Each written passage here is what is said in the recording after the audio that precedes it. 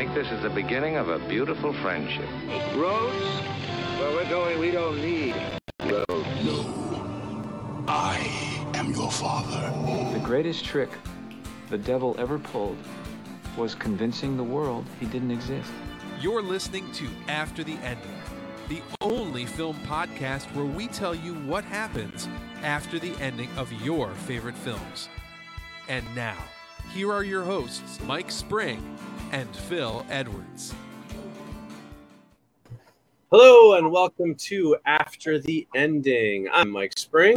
And I'm Phil Edwards. And we are here with our post-credits episode, which means you get a top 5 list where we share our top 5 film something or another, and our ATE recommends, where we share what we're into right now, something we're watching or listening to or reading or any number of things.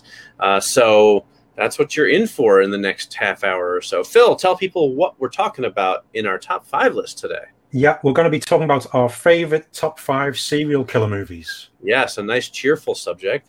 Yes, it's close to my heart. I was going to say the films, not the serial killers. Right. Yeah, maybe. For people who are longtime listeners of the show, you will know that Phil has a tendency to bring serial killers into his After the Endings, which it's just a natural progression, though. Like Bambi, obviously, it's going to turn, serial killer. I think what's funny is, we joke about it a lot. It's not like you do it all the time. No, right? No. It was like every 10 episodes or so. But we also used to do 2 After the Endings per episode, right? So you figure over the course of 100 episodes, it's a lot of endings you got to come up with. So sometimes it's just sort of natural to introduce. I know for a fact I repeated elements in my endings. Yeah, I think the thing was, though, some of them was when there'd be a serial killer in a film, or you just wouldn't expect it, and it was quite a bit of a swear, but it always made sense at the time. Right. I'm that's definitely not a criticism. It's just no. The like I said, the longtime listeners will get a chuckle out of us talking about our serial killer films because they're like, oh, this is right up Phil's alley. Yeah. It's funny though, because they're not like my favorite kind of films, but I do like. It is. Well, serial killers just seem to capture the public. Capture the public's. We always want to know, like, the amount of documentaries and TV shows which are based around serial killers, and it's quite shocking when you think about it, because lots of them are mainstream as well, but it's just we seem to have this fascination with these people who do terrible things. Yeah, and I think there's a reason for that, though, which people sometimes will criticize, like, oh, America's fascinated with serial killers, or people are fascinated with serial killers, and it's like, well, but if you think about it, right, like, serial killers are kind of the most, and I don't want to get morbid here, but they're kind of the most fascinating version of murder that's out there, right? Like, if you tell me a story about, a domestic disturbance that goes wrong, and a husband shoots his wife, or a wife shoots her husband, it's kind of like, okay, I see what happened there, and all right, story's told, right? And I'm not trying to make light of it or downplay all murder is terrible, but it's sort of like there's just not much more to the story, right? Yeah. With the serial killer, there is always the added element of the mystery, right? Yeah, exactly. People have that. If there's a bank robbery and somebody gets shot and killed, it's like, well, we know what happened. We know who did it. It was that bank robber, and eventually they usually find out who the bank robber was. But the serial killer, though, it can go on for weeks, months, years without knowing who it is. So it's not the murder, I think, that attracts people. It's the mystery of it that you don't get with other kinds of murder. Yeah, it's a story, isn't it? You've got a big story and mystery, which is ongoing and can take in many different things. And yeah, I think you've hit the nail on the head there. It's a mystery story, and people like a good mystery, and they want to try and solve it. I mean, like Patton Oswalt's wife, who sadly passed away, though she was doing research on a book about a serial killer. I can't remember the name, but BTK killer, yeah, that's it. Yeah, but her research and everything did lead to a conviction years and years after the fact as well. So I think it's because people. We're fascinated by it, but you can also get involved in, solving the clues and things like this. And right. There's almost an interactive element to it in a way, if it's a long-running mystery where you're sort of like, well, what about this? Did they think about this? And you can sort of follow along, I guess, which again sounds kind of crass, but I don't mean it to. But it's a very morbid and macabre thing, but it's just one which just seems to be the fact we keep making them. Yeah, and there are so many good serial killer things. But it's Right. That's why it's probably a tricky list to do. Yeah. I think maybe some of my answers, some of my listing ones are pretty obvious, but we do have a viewer comment from Jay, who says it's the curiousness of it all, and I agree, Jay. Right? There is this like it's because beyond just the mystery of who's doing it, there's always these serial killer kind of hallmarks, right? There's this pathology to it that we don't understand, right? Why do they do it? How do they pick their victims? Are they taking trophies? All those things you've seen a million times in Hollywood movies and stuff that are true. You're very curious about like what kind of person would do that and why and how and all of that stuff. There's just so much more to want to know and understand about them. So good point there. And it's not just films and TV. There's so many genres. There's all the books about real and fictitious ones before and after the fact as well. And just the amount of podcasts out there which deal with true crime podcasts are, for sure. It's crazy. It's crazy how many things are out there all around this subject matter. I mean, there's the excellent Manhunter TV show as well. Mindhunter, sorry. That was which I hope we do one day get a season 3. But because it's good because there's a fascination with the actual crime and the perpetrator of the crime, but also those investigating it. You can have a film dealing with one or the other or both, and it's still going to be a fascinating watch. Right. And, I was thinking because true crime podcasts are just so incredibly popular, I did want to make an announcement that starting next week, After the Ending was going to be called After the Murder.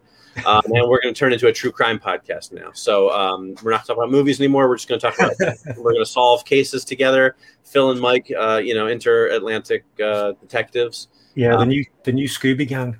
Yeah. So just something for you guys to look forward to.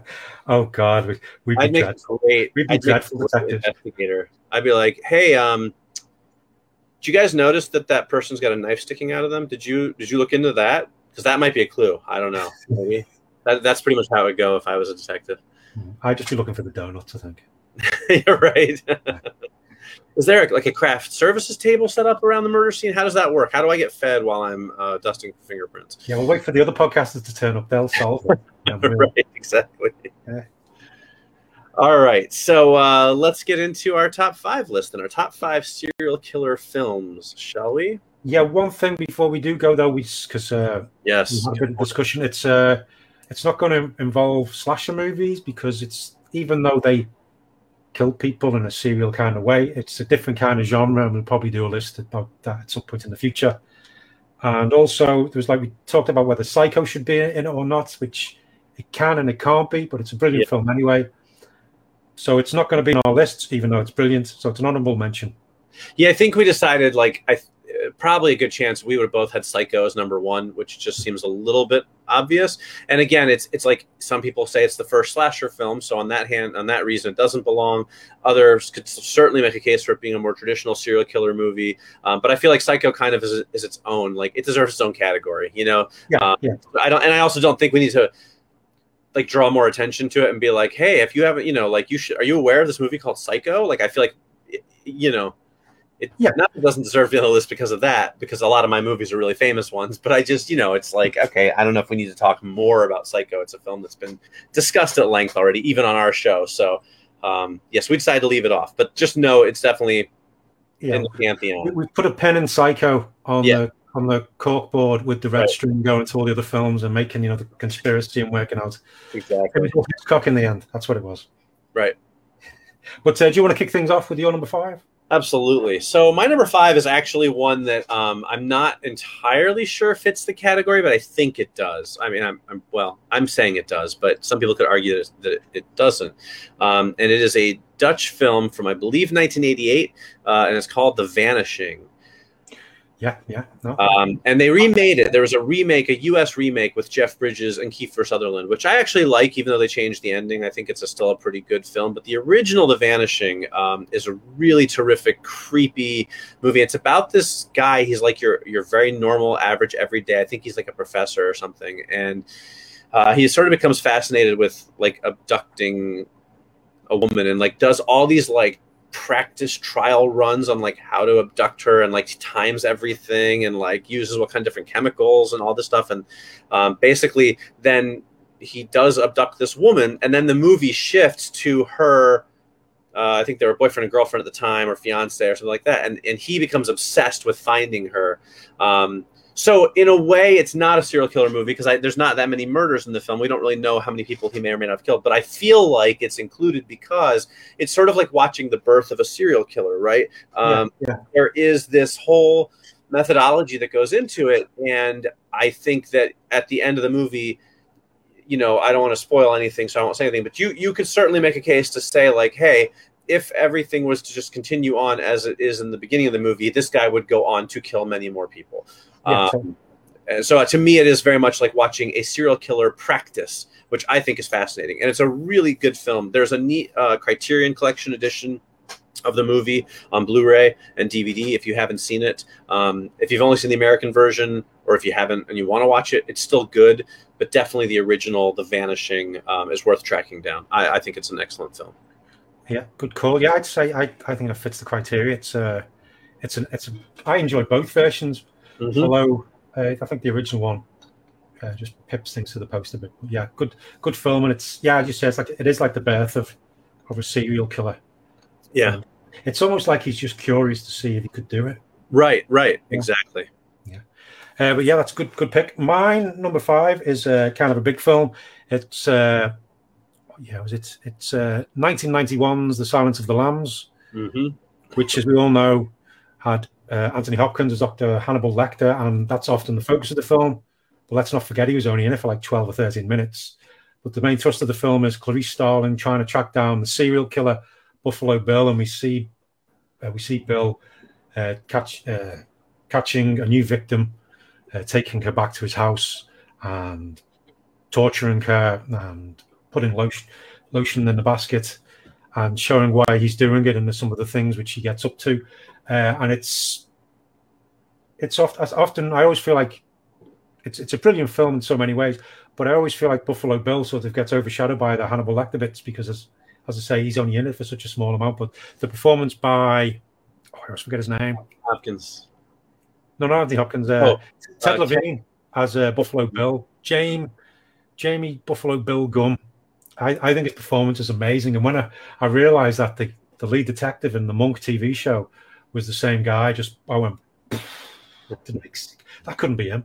But yeah, it was a great performance, and it just shows how, because you realize that the guy, Buffalo Bill, he's not that intelligent, but he's very intelligent when it comes to this particular aspect of the thing he's doing. And it's good the way you see him, how he goes through the motions of what he does, and how he tricks people into like the police and the FBI into making them not think it's him, diverting them from it. And it's just, I like the way as well how we see Jodie Foster work it out and track him down as well. But I think it's a great portrayal of both the serial killer and the investigation into him as well.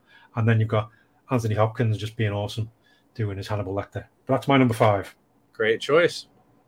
All right, well, my number 4 is from 1995, and it is probably the biggest box office champ serial killer movie. Well, maybe not the biggest, but it's certainly up there. It is Seven, directed by David Fincher and starring Brad Pitt and Morgan Freeman. And boy, it is like, I was trying to think of like a movie that was like that successful, but was like that grimdark, you know what I mean? And I don't know that I can think of any other ones. Like Seven is a dark movie, from start to finish. I mean, just some grisly murders. What's in the box? All that stuff. It is a dark film, and yet somehow it is still just a really great, thrilling, engaging, movie.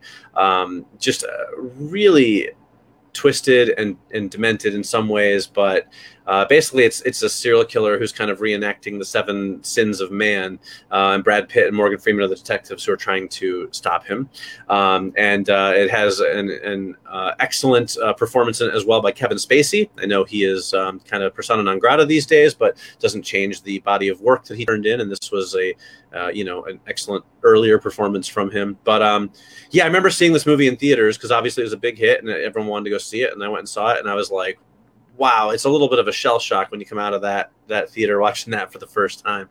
But I do think it's a great movie, and David Fincher's an excellent director. So that's my number 4, 7.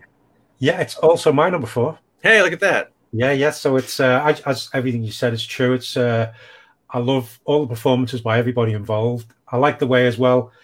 I mean, you're seeing all the dreadful things. Well, you don't even see half the dreadful things that John Doe, the serial killer, is doing. But you're seeing the aftermath. You're seeing the reactions of Pitt and Freeman. But I also like the fact there's lots of times as well where it's not just manic chasing after the villain.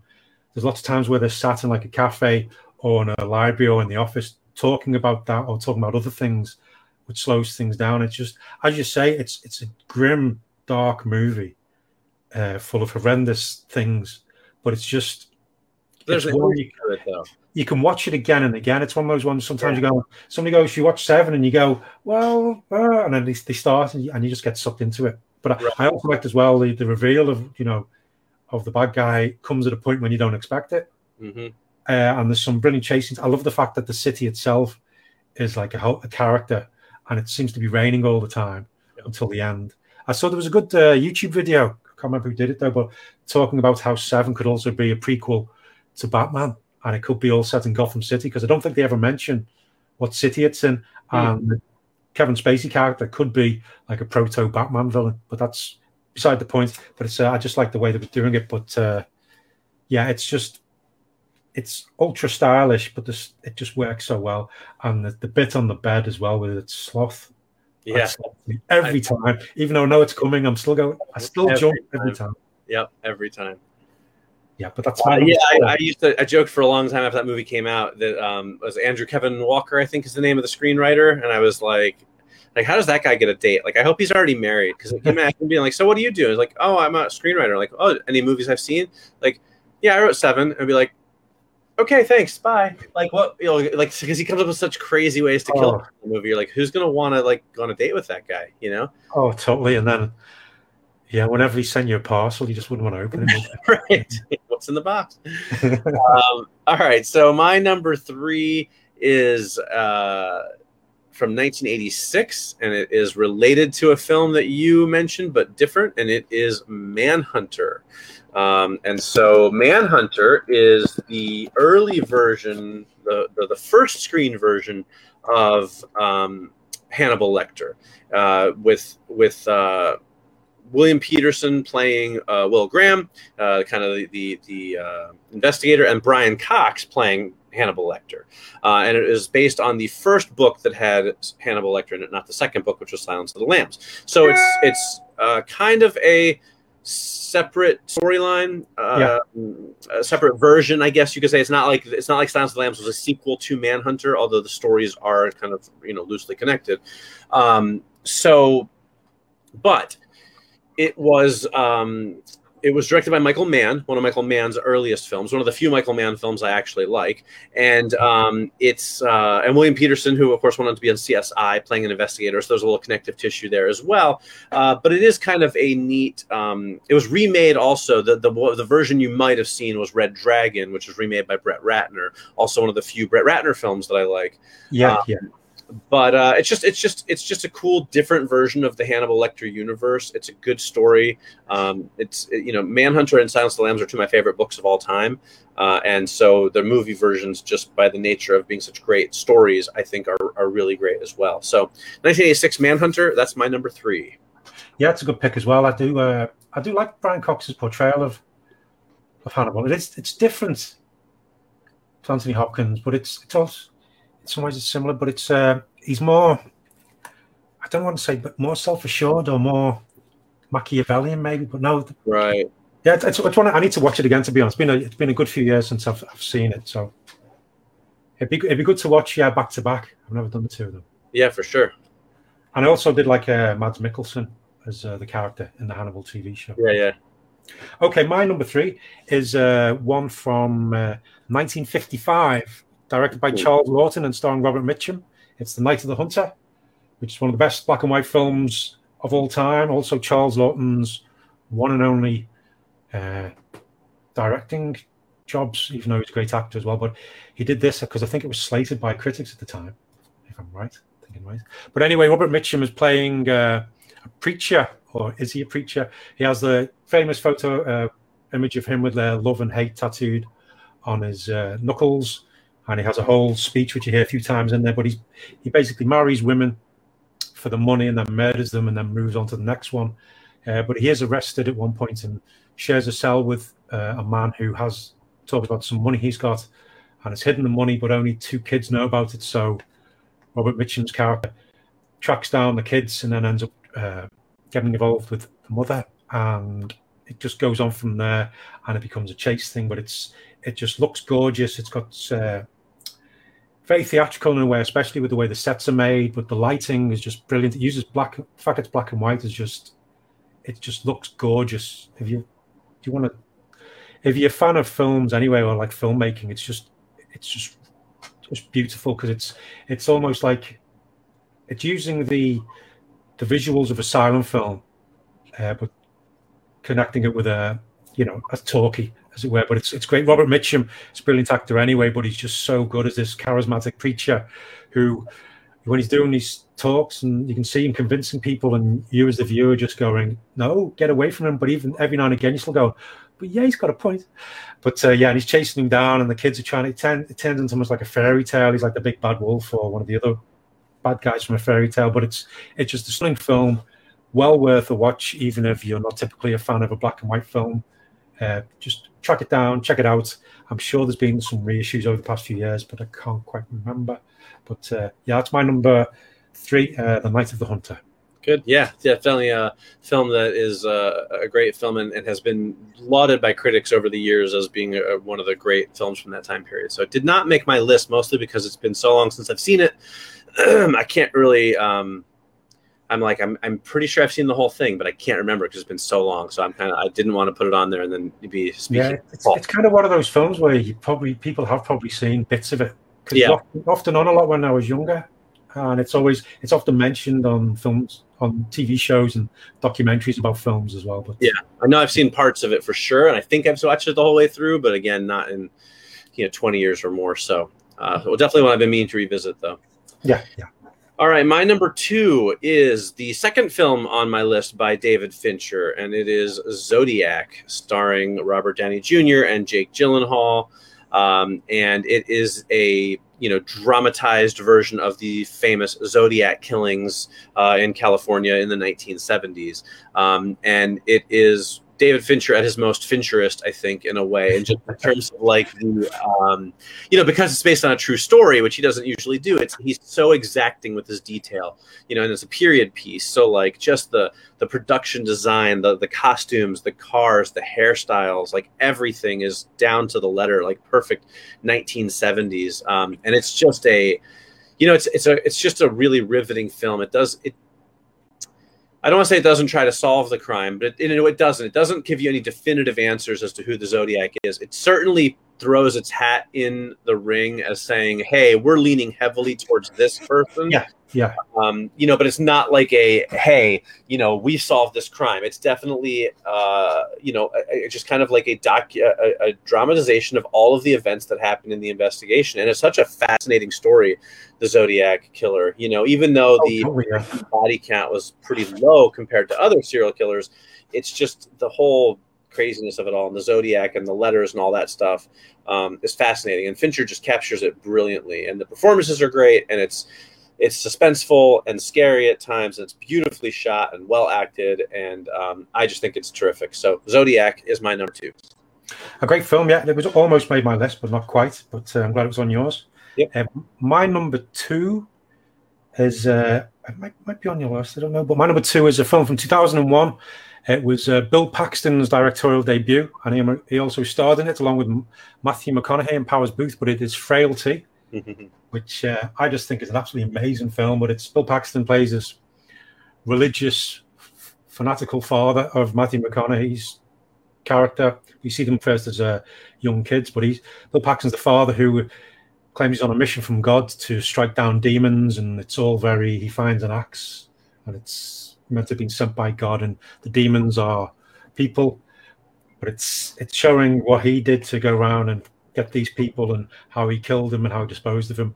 And then it shows how the effects it has on his two children, his 2 sons, and how they grow up with it, and they end up becoming a part of their father's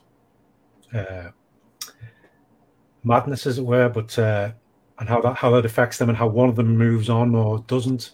And then we have Powers Booth, who's always brilliant as the FBI agent tracking them down. But I remember seeing this once, didn't know much about it, apart from I knew Bill Paxton from Aliens and everything else because he's so good. And I remember just watching and just getting blown away from it because I didn't know anything about it.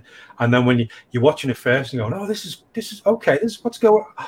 Oh no. And you realize what's happening and what's going to happen. And it's a few twists and turns as well. And it's a brilliant film.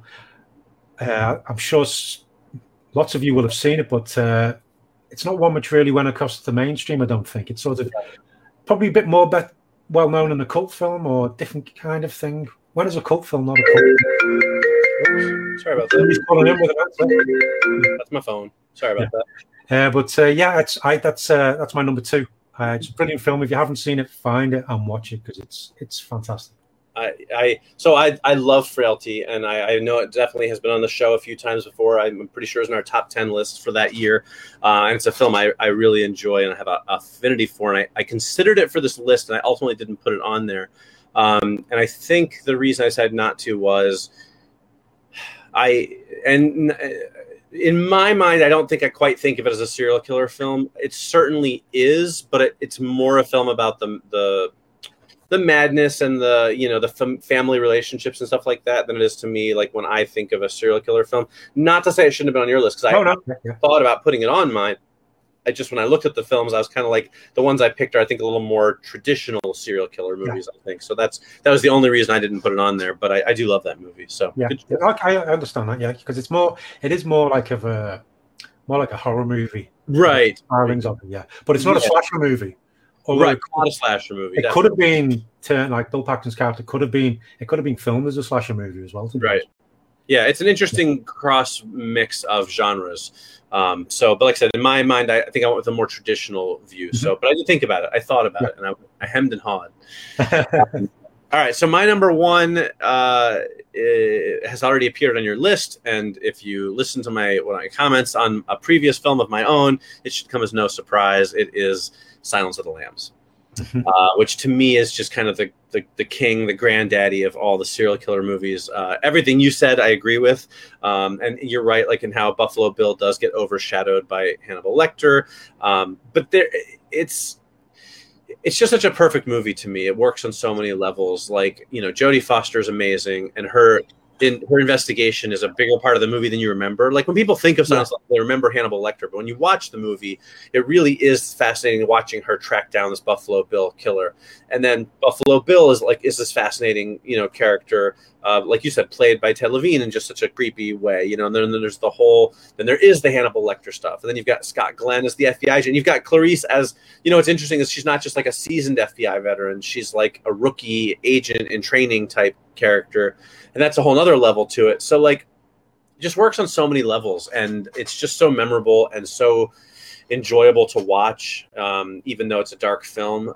But yeah, I absolutely love it. It's one of my favorite movies of all time. I forget where it came in on my list, but I'm pretty sure it was on my top 20 films of all time when we did that way back when.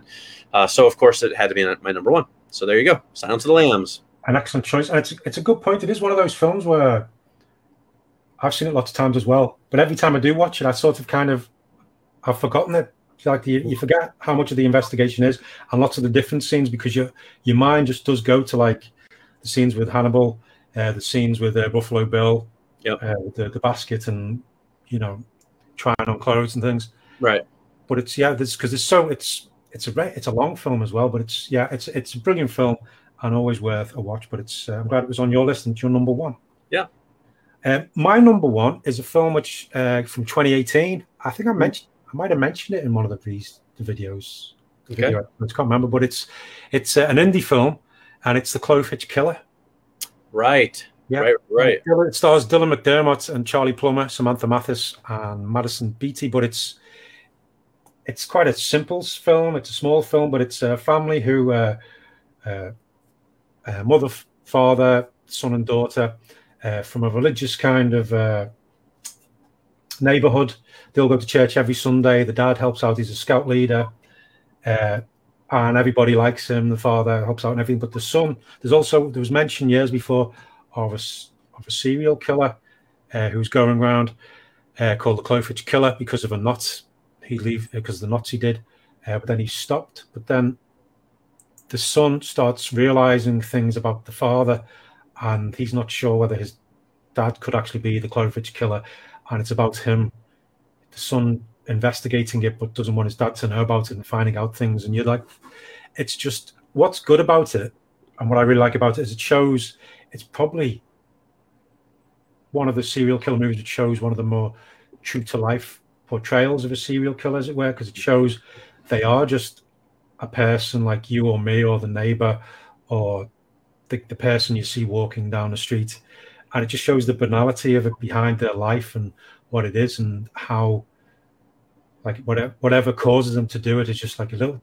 kink here and there, a little turn, and they have these urges and things where they have to go and do it. But you're watching it from the viewpoint, you're with the viewpoint of the son as well as he's learning it, and he's talking to his dad because he wants to find out, but his dad is the person he loves and trusts, and he wants to talk about it with him, but it's his dad's the one who could be this thing, and you're just there going, don't do it. Don't do it. And you're going, well, does the dad got onto it? Is he a serial killer, or is it all in his head? And the way it's done is just brilliant. Dylan McDermott is just stunning in it. It's watch the film. It's just brilliant. It's so well done. And it's yeah, I've been meaning to watch it. It's been on my list for a while. I've heard very good things about it. I just have not gotten to it yet, but I do really want to watch it. So when I get to it, I'll update you guys as to whether it supplants anything on my list. Yeah, it might not, but it's just even that, it's just a well-made film, small film, but it's just this, the way a normal life, the way life can be normal, but but some people have secrets and they're hidden away, and it's just right. Yeah, you want to find out the secret, but you don't because you know how bad it will be. Right. That's my number one. The Cloverfield Killer. I like it. All right, so there you go. That is our top 5 serial killer movies. Dark subject, but also just, some good movies. So, but let's move on to happier things. Let's move into our ATE Recommends segment where we talk about things that we're digging on right now. Yeah, mine is the big book of serial killers. No, it's not. Things we like to watch and read and listen to and eat and do all kinds of stuff with right now. So ATE Recommends. I guess I should go first because I started the list, right? Yeah, whatever. Yeah, but you went first last time. No, yeah. I went first last time on the recommendation, so you go first now. I'll do it then. So I only have one today, and it's an easy one, but I have to mention it. It is the new Weezer album, Van Weezer. I love me some Weezer. I'm a diehard Weezer fan. I have been for years and years. But their new album, Van Weezer, is kind of a tribute to 80s rock, which I've been really into lately ever since I read that book that I recommended a few weeks ago. Yeah. So it's kind of like a tribute to like the bands like Van Halen and those 80s bands, the big power rock stuff. So it still definitely sounds like Weezer, but you can see the influences of the 80s music in the songs. And not only in their sound, but also some of the lyrics. There's a great song, the last track, called Precious Metal Girl. It's all about falling in love with a girl who's into metal. And he says, you look like you could be in Faster Pussycat with your leather jacket with the patches on the back. It's just great. It's a fun album. It's really upbeat and energetic. And if you like Weezer at all, I can't recommend this one highly enough. And if you like Weezer and 80s rock music, you're really going to enjoy Van Weezer. So check it out. Okay, I'll have to listen to that because I'm trying to imagine what a Weezer doing 80s rock would sound like. So I want to know. It sounds like Weezer, just like with their amps turned up to 11. You know what I mean? Cool. Yeah, I'll have a listen. Okay, well I've got 2. Both of them are books. Both of them are kind of based around role-playing games. I know I've been doing crafty ones, but I do like a bit of H.P. Lovecraft and Call of Cthulhu. And this one is a cookbook because of what's been going on. Lots of people stuck in the houses, so lots of cooking. But this one is called The Necro Nom Nom Nom. Which I think is brilliant, but it's got a gorgeous cover. Yeah, look at that. It's all shiny and it's all raised and everything, but it's by Mike Slater, and it's recipes and rites from the lore of H.P. Lovecraft. And it's just, if you like puns, it's full of puns based around Lovecraft and food. You got the trying to find someone which people would know. To Call Forth the Sandwich Horror. The Fate of the Elder Things, Curried Favor of the Old Ones, Shogulath. But it's good as well because the recipes, you got all this creepy artwork as well. Oh, yeah. That creepy artwork. But the recipes are all done in the style as if it was an investigator from a H.P. Lovecraft book. So it's It's like prepare a large glass, bless it with the touch of a thin tendril of wasabi. Do not completely encircle the rim, as this will allow revelers to imbibe as much or as little, but it's all done like that, and it's just got creepy artwork, creepy descriptions, but it also has all the recipes at the back as well, in great detail. But it's a lot of fun. If you know somebody who likes H.P. Lovecraft and Call of Cthulhu and cooking, it's got cocktails, main courses, desserts, what have you. It's all good. And my second book is the new Dungeons and Dragons source book, Van Richten's Guide to Ravenloft, which is all to do with I've seen that. Yeah, the Dread Domains, or Domains of Dread, which many of you will know from the Curse of Strahd adventure. He's in it, but there's all these other domains, which I think it's 40 altogether, all going from cosmic horror to serial killer horror to clockwork horror, basically every type of horror, but it also gives you details on how to make your own domain of dread, and also your Dark Lord, because all these domains of dread are basically prisons for Dark Lords, and it just has all these charts and things to do about that. So it's good for role-playing games, not just Dungeons and Dragons, but anyone if you want a bit of horror. But also if you're a writer and you want some different ways of coming up with a bad guy, in fantasy or sci-fi, it's worth that. But it's out now on D&D Beyond, and obviously books, and yeah, that's my recommendation. Very cool. All right. Well, there you go. That was a nice dark recommendation ending to a dark episode, I guess. So yes, unintentional, but yes. Yeah, very cool. All right, so there you go. Our top 5 list, our recommendations. That's going to start to wrap up our post-credits episode. So we're gonna finish things up. I think we've been talking long enough for now. So as always, thank you to those of you who joined in live and commented. Thank you to all of you who are listening and or watching after the fact. But this is going to do us for now. So as always, thanks again for listening and watching. And I'm Mike Spring. And I'm Phil Edwards. And we'll see you next time. After the ending.